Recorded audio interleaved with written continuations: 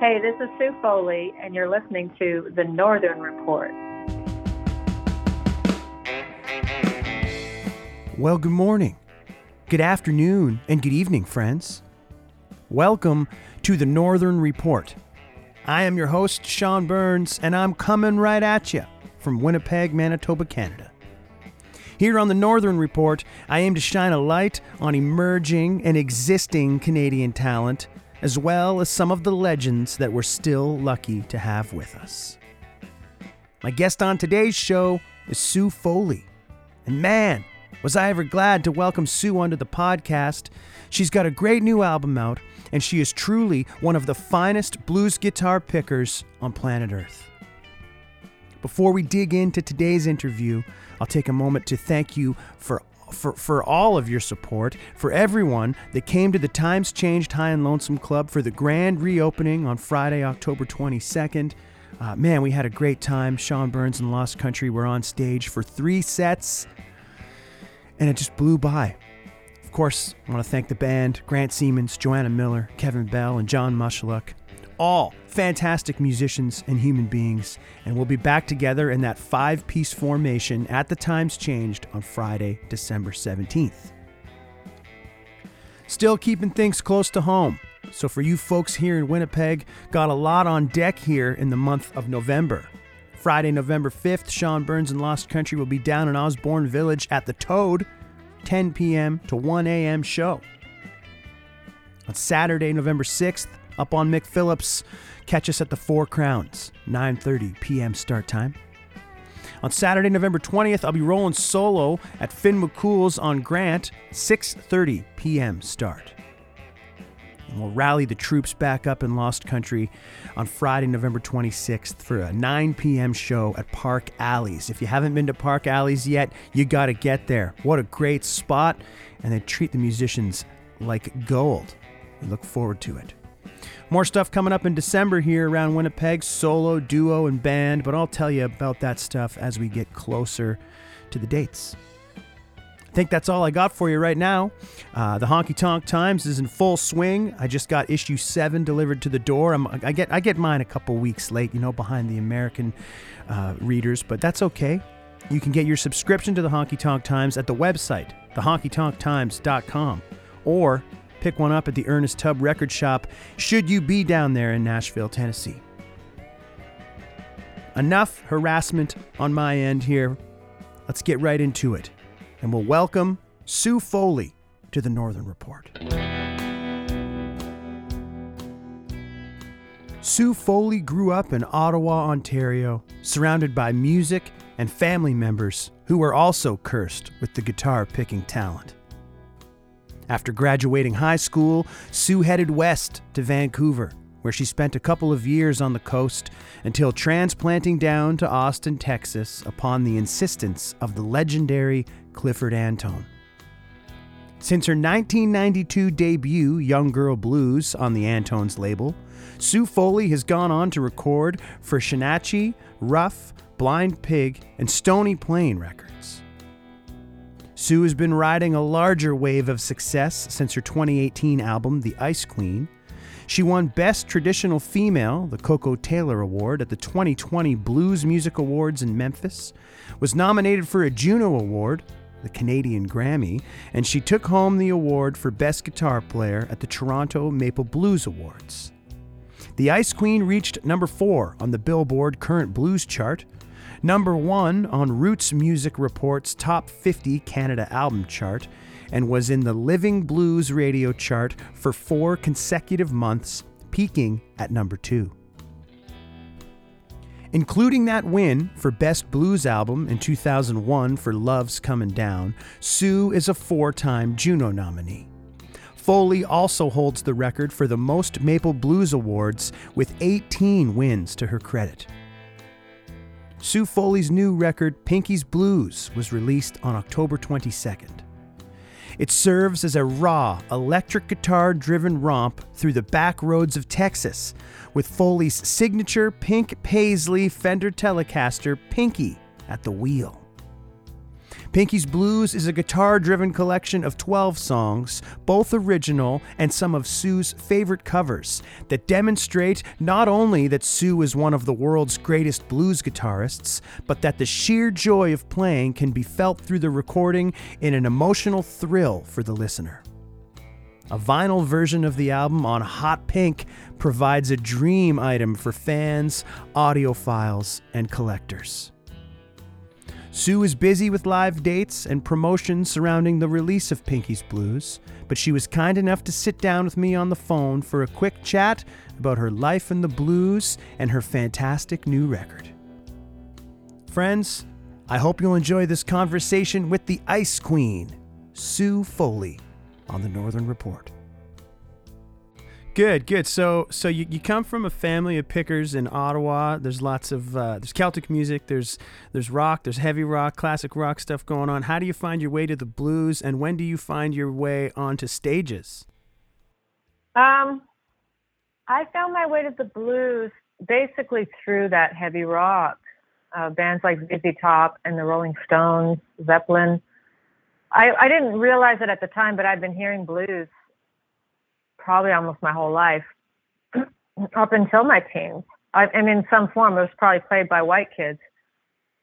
But it wasn't until I discovered the early Stones catalog or albums that I discovered people like Muddy Waters and Jimmy Reed, Slim Harpo. Mm-hmm. And after that, I just read a lot about it, found Howlin' Wolf, found all the Chess Records stuff. And by the time I was 16, I was doing gigs, In a little band, or you're on your own at this point? In small groups. I started out playing country blues. So I started out on acoustic guitar. I started out in duos and trios, sort of acoustic bass blues stuff, which is really fun to play, pre-war blues. And that's where I discovered people like Memphis Minnie. Oh yeah. Started doing her stuff, like that early kind of just early pre-electric blues stuff. So I did a lot of that in my early days. It wasn't until I was about 18, I moved to Vancouver, and then I got my first solid body electric guitar, which was a Fender Telecaster. The infamous Pinky Telecaster? The first one I got was just a blonde, and then the second one was Pinky, the Pinky that I play now. Is it true that the original Pinky was a gift by John Scholes? Yes. Well, it is and it isn't. Here's the deal. It absolutely is. Did he tell you that? Yeah, that's the chatter all around. The time's changed every time you're coming around. It's true. I don't always talk about that because, John and I, we lived together at the time, and he brought Pinky home. It was either Christmas or my birthday, because I had expressed a love of it. I think I said I saw this guitar at Long and McQuaid, and I was like, I have to have it. So the deal is, he bought it for me and paid the first payment, and I had to pay it off. So okay.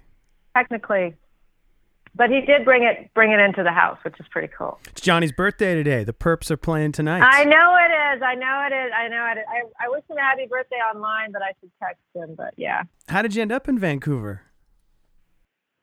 I just moved there, right out of high school, basically. At the time, I was already gigging, and I knew I wanted to pursue a career in blues guitar, as crazy as that sounds for an 18-year-old girl from Ottawa. But and I wanted to move somewhere, and in Canada, the two biggest sort of cities and scenes that interested me were Toronto and Vancouver. So I decided to go far away. Was there a blues scene? Was there much of a scene for you when you were getting started in Ottawa? Oh yeah, a good scene. Yeah, where were you playing? Really good scene. Well, I started at the Downstairs Club, which is no longer there, but that's where the Blues Jam was, and then played the Rainbow a lot, and there was gigs all over town. And there was lots of players that came up from Chicago. There was a really fertile local scene. A lot of those people are still friends of mine, like Tony D and Terry Gillespie and Heavens Radio were big. Back Alley John and Drew Nelson. I mean, I still know all these people, the ones that are still around. Yeah, Yeah. the Rainbow seemed like a good spot for touring bands for quite a while. Yeah, and everybody came through there. Albert Collins came through there, Buddy Guy. I mean, you'd be shocked. Coco Taylor, everybody played the Rainbow. It was pretty cool. So you got to see a lot of these acts when you were still a teenager in Ottawa? I got to see a lot of them when I was a teenager, and then by the time I was in the States at 21, I saw everybody who was on the scene at that time. So after a couple years in Vancouver, you realize you kind of got to go to where it's at, and you end up in Austin, Texas? Yeah, I sent Clifford Antown a demo tape, and he called me back and brought me down to Austin when I guess I was 21. For the folks tuned in, primarily a country music honky-tonk sort of focus on the podcast. So could you tell us a little bit about Antone, like what Clifford Antone and that room meant to the community? Oh, it was everything. Antone's nightclub was one of the most famous nightclubs in the country, in the world maybe, for blues, because everybody was coming out of there, and that sound in Austin was brand new. Stevie Ray and the Fabulous Thunderbirds were huge, but there was other people in Austin, people like Denny Freeman and Derek O'Brien and Luann Barton and, Lavelle White. There was all kinds of stuff. Angela Straley, of course. So there was just a lot going on in Austin. We were all very familiar and aware of the sound down here. That's why I wanted to go there. So you just sent him a tape, and he called you up and said, "Get down here"? Yeah, well, not exactly that, but something. He said he just said he liked my song that I'd written, the song that I'd written on it, and what was I doing? And I had just gotten off the road, and I said nothing. He said, "Well, do you want to come to Austin?" And I said, "Yeah." And then I said, "When?" He goes, "Tomorrow." And I was like, "Okay." And then I left. That was it. And you went down and you stayed there for quite a while, and then you ended up moving back to Canada at some point? Yeah. We were down in Austin for almost 10 years. And then kind of made my way back to Canada when I had my son. Did you, before you went down to Texas, had you done a lot of touring across Canada, like after when you landed in Vancouver, or were you staying sort of central to there? No, we were all over Canada. We played coast to coast in Canada. We'd been through the prairies several times. Been in Ontario a couple of times, been on the island. So yeah, we were all over the place. So you were already established in Canada by the time you'd moved to Texas? Well, I wouldn't say I was established. I hadn't made an album yet. And I think that's kind of what establishes you when you make your first album. And luckily for me, I made my first album in Austin. So that established me in Canada right away. It was just that was, immediate establishment. Was it you're 21-year-old person, was it intimidating, the move to a new country, into a place like Austin, Texas with such a rich history? I would say yes, but actually I was so excited. It was kind of everything I'd ever wanted. I was so in love with the Austin scene and the sound coming out of there, or here, I should say, because I'm back here now. But I wasn't really intimidated. I was just really excited. I bet. And everything's there. You got to see all your favorite pickers were probably there or coming through there often. All the time. Yeah. It was amazing. So I was just super excited, and it was a very warm town as far as people's acceptance of me as a player and as a part of the community. So I felt very, very welcome.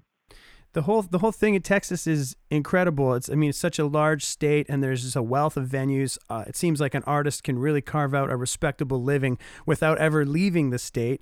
You've always seemed really quite busy since you started out, no stranger to the road and touring all over the world. After being on the road this long, is it something that you still enjoy doing, or is it like a bit of a necessary evil? Oh, no, we still enjoy doing it. Absolutely. It's what it's all about.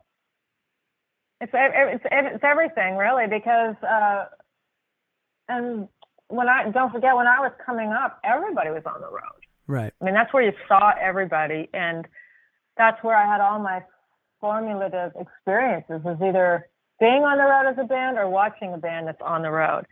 So formative experience, I should say. Mostly one-nighters in those days? Yeah, in the States it was one-nighters. In Canada, we would stay sometimes a week in each town. Still got the sort of the tail end of like a 6-nighter. Yeah. Oh, yeah. We got a lot of that. We did that a lot. In fact, that's how I learned how to play. Yeah. We really had to play a lot of music. We had to play a lot. Yeah, there's just like no comparison to like stage hours as far as progressing on your instrument is concerned. No, absolutely. I feel really lucky because we would do those gigs in the prairies. You would have 6 gigs, but you'd be out on the road for 6 weeks. So, and you'd be playing 6 nights a week, 3 hours a night, plus encore, and a Saturday afternoon matinee, and you'd move on Sunday. So imagine, my fingers used to be raw. I mean, I remember just being calloused and blistered, the whole thing. And you're out as a trio for the most part in those days too?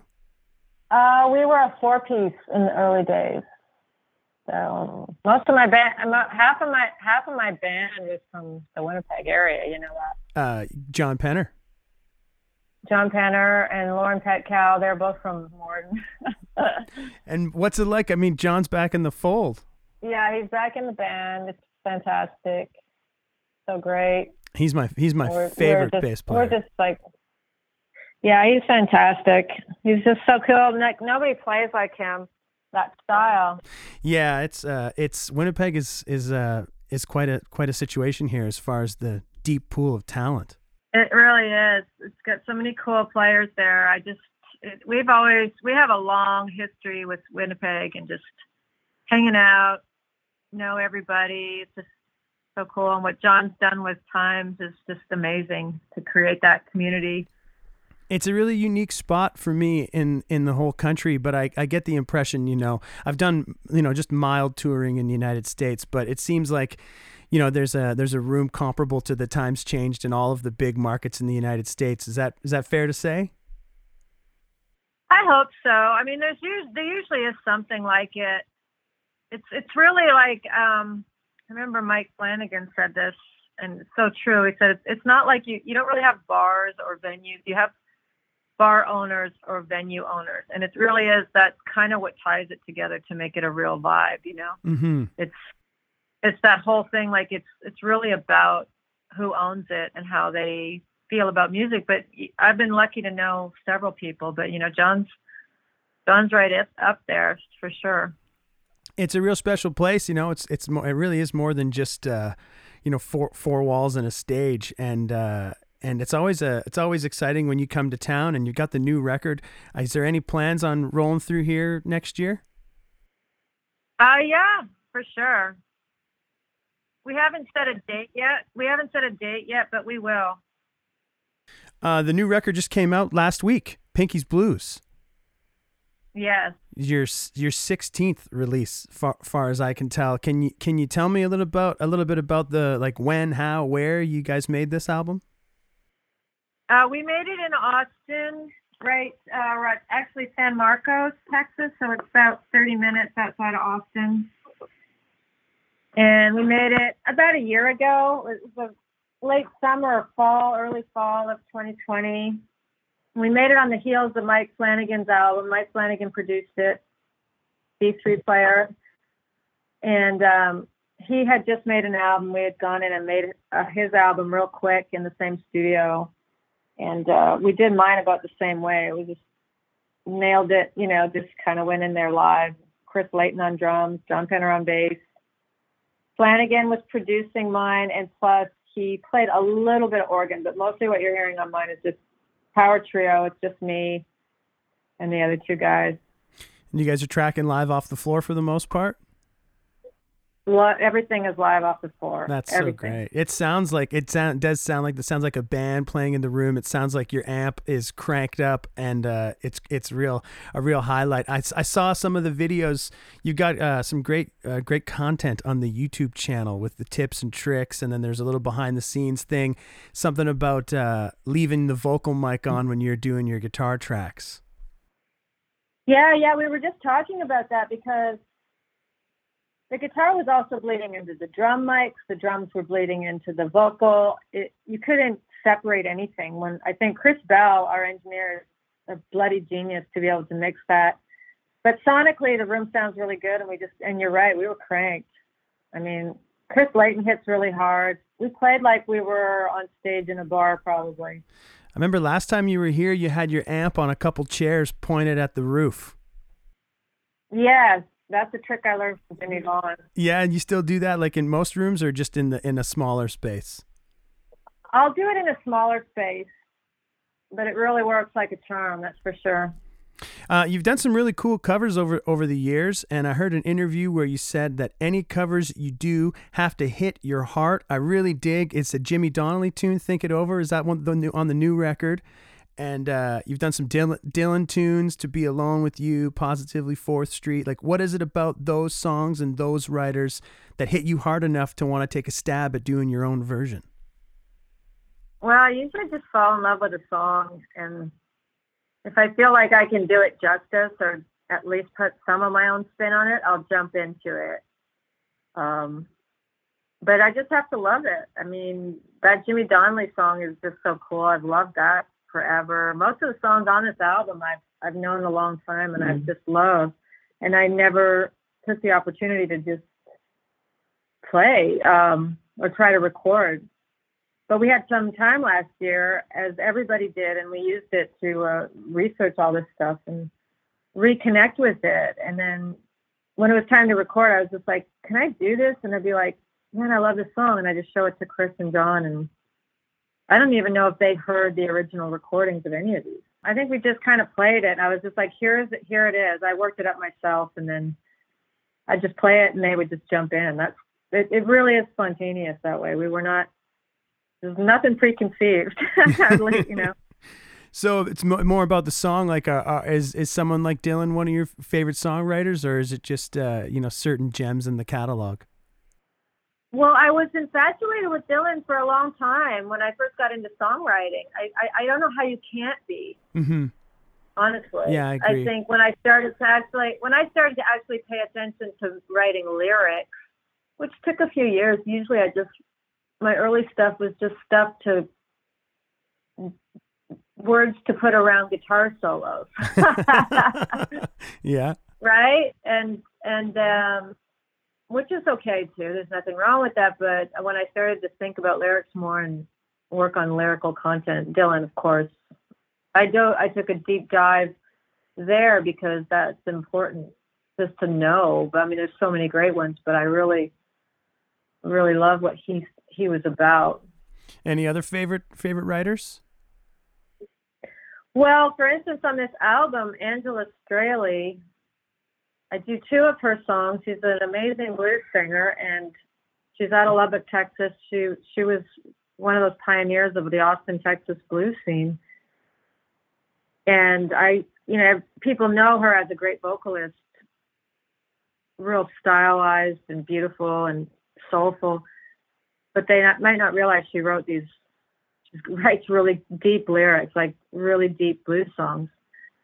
So I love that. I love her stuff. What does writing look like for you? Like, are you a wake up in the morning write, or specific times set aside, or is it just like a spontaneous thing? Yeah, I kind of just, if I have to work on something and I'm writing something, I'll do a routine. But mostly for songs, I just kind of grab them as I go. Mm-hmm. And I file them away, and I'll put like voice memos or little jot down notes, and then they kind of come together on their own. I don't try to overwork it. I never feel under the gun to write songs. Like I feel like I'm always in the process in a way. Yeah, I feel like in country music, in blues music, it's like more widely acceptable to do cover tunes or do your own versions of, friends' tunes or stuff like that. And I don't know, it just allows for a little bit of, your own interpretation on the material, and something I've always enjoyed, trying to track down the original versions of these old songs is sometimes very hard, though. Yeah, I don't think there's any shame in doing covers at all. Like, there's so many great songs out there. Mm-hmm. And There's so many great songs.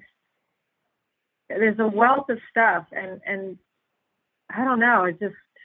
There's, I just always feel like there's always more to mine and discover and rework too. I really, the Great American Songbook is the Great American Songbook for a reason. People go there and dip their toe in that because it's just great. I think blues has its Great American Blues Book kind of thing too. Absolutely. So what's in the Great American Blues Book for you? Well, I don't know. I mean, that's a personal kind of thing. I'd have to think about it, but I was just putting that out there. Basically, like the songs I covered on Pinky's Blues would not have been standards because they're more deep cuts. So, I really tried to take songs that you hadn't heard before and hopefully make them my own. I mean, that's my intention. It's cool that you kind of just threw the tunes, some of the tunes at the guys in the studio. Is that similar to the process of making previous albums, or in the past were you concerned with like hashing shit out extensively before you went in? I've worked with different producers and they all have a different take on things. Flanagan is really fresh. He really doesn't want things overworked. So that's a really fresh perspective. Mm-hmm. As far as he wanted everything live. He's like, let's try to get it all at once because then you'll have the vibe of the whole thing. And he's right. It's not easy to get those takes all at once. Wow, there's something to be said for capturing a performance. Yeah, it's true. So it's really an individual thing. I've worked with in different ways, but I really enjoyed this time. Do you enjoy being in the studio making records, or do you prefer to be doing it live on stage for people? I like both. They're both really fun. I've learned as a rule, I'm probably more of a live player, but I've learned to love the studio, and it's really relaxing. How long were you guys in there for making this record? Just 3 days. Shit, that's great. Yeah, I mean, we weren't planning on being in there very long, so we had to get it done. We kind of kept a pretty steady pace. How has your approach to recording and performing live, has it changed much over the years? Not really. I pretty much do what I do. I just plug in and play, and that's about it. And that's always what I've kind of always done. I mean, we've done different kinds of recordings where I've overdubbed solos and stuff, and that's okay too. I mean, I don't really have, I think in general, I kind of do what I do, and I've always just done this. So what's your schedule looking like here behind Pinky's Blues? Like you're on the road pretty heavy right now?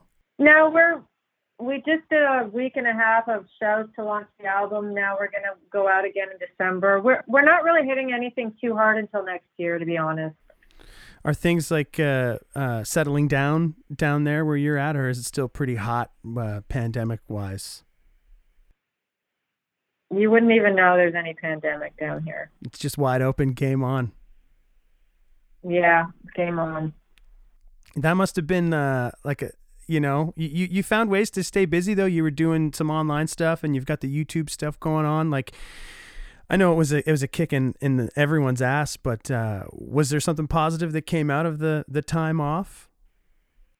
There was a lot positive. Like you said, I got all that online stuff done. I got my shop up. We did a lot last year. Yeah. I started my company. I incorporated my company. I did just a whole bunch of things I never have time for. Really looking into this music to get the inspiration for the album, like taking deep listens and relearning stuff. Like when you're on the road touring, you don't have time for all that. Yeah. So I feel pretty lucky. I mean, we did make the best of it. And that's what you got to do in those situations. You got to, I hate to sound corny, but make lemonade out of lemons, as they say, right? And I think we did. We got a great album. We're doing good. We're ready to get going. We're just waiting for everything to kind of settle in, which I think it will. Yeah, it seems like it's on the other side of things. I also read somewhere you I don't know if you still are or you're pursuing a PhD. Yeah, but I can't really say much about that right now. Okay. Yeah, it's just a side thing I'm doing. How about The Guitar Woman? Because you've written articles and organized and promoted concerts, worked on the book that's like sort of fueling a passion for gender studies and music and a desire to bring the work of great women guitar players to light. Can you tell me a little bit about the Guitar Woman project? That as well. I'll be able, next time we talk, well, I'll have a lot to say about that. But it's been in the works for a couple of decades, and I'm just trying to get a book finished, but I have to kind of do it on my own time, you know? Mm-hmm. So I'm working on it, but right now I'm also really focused on touring this album and just getting out there and playing. And a bunch of stuff on deck for next year. I saw some of the dates next year. Looks like you're got some stuff up here in Canada. Is it much different, you find, the audiences up here in Canada versus the ones that you play for in the United States? No, they're all good people. I think it's great. Just like John Scholes says, you're all good people. With excellent taste in music. Yeah. Can you give me a good John Scholes story before you scoot off here today? Oh my God. Oh. Shoot. You know, I'm really bad if you put me on the spot like that. Okay. Let's just say we had a lot of good times on the road. John was out with us on tour for a few years off and on. So we had a lot of fun times. And he came down to Austin. I know he modeled the times after Antone's, and I think he really took a shine to Clifford Antone and how Clifford ran the club. So I really feel there's like this tie between what he's doing and what happened down here, because he was really witnessing all that with us. And so it's just special times. And when I go up there, I get that feeling from what he's built up there. That's so nice to hear, and I've kind of heard a little bit about that in the past. And I never got to Antone's. I've never been down there, so it's we're very lucky to have John and have the club here in Winnipeg. And I know. I was going to say if we meet in person and we have a beer, I'll tell you some other stories. Even better.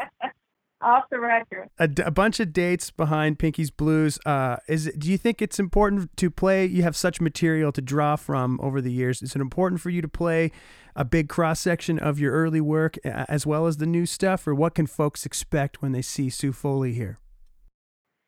Well, when they see me now, I'm really focused on the new album. So I'm playing almost the entire album, if not the entire album. And then it's peppered with a little bit of older stuff, and maybe a bit of acoustic if I bring the acoustic up there. I try to keep it varied, but I really focus on the new stuff. That's great. Well, hey, congratulations on the record, and thanks for taking a little time here today to speak with me. Thanks, Sean. It was great. I'm glad we got to catch up. Thank you so much, Sue.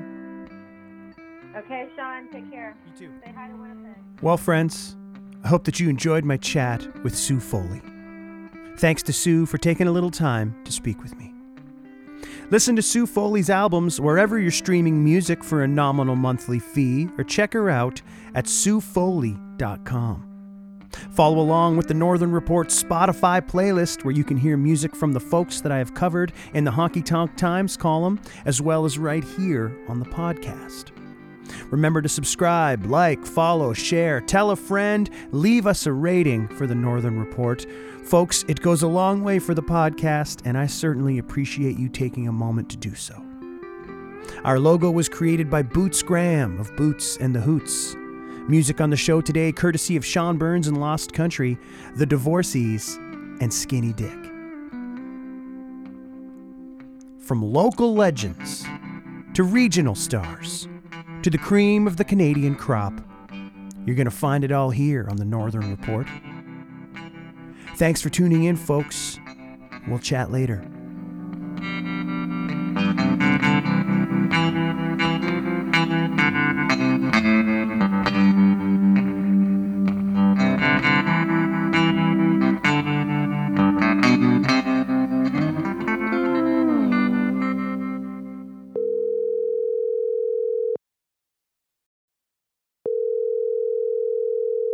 Hey, bud, what do you got for me?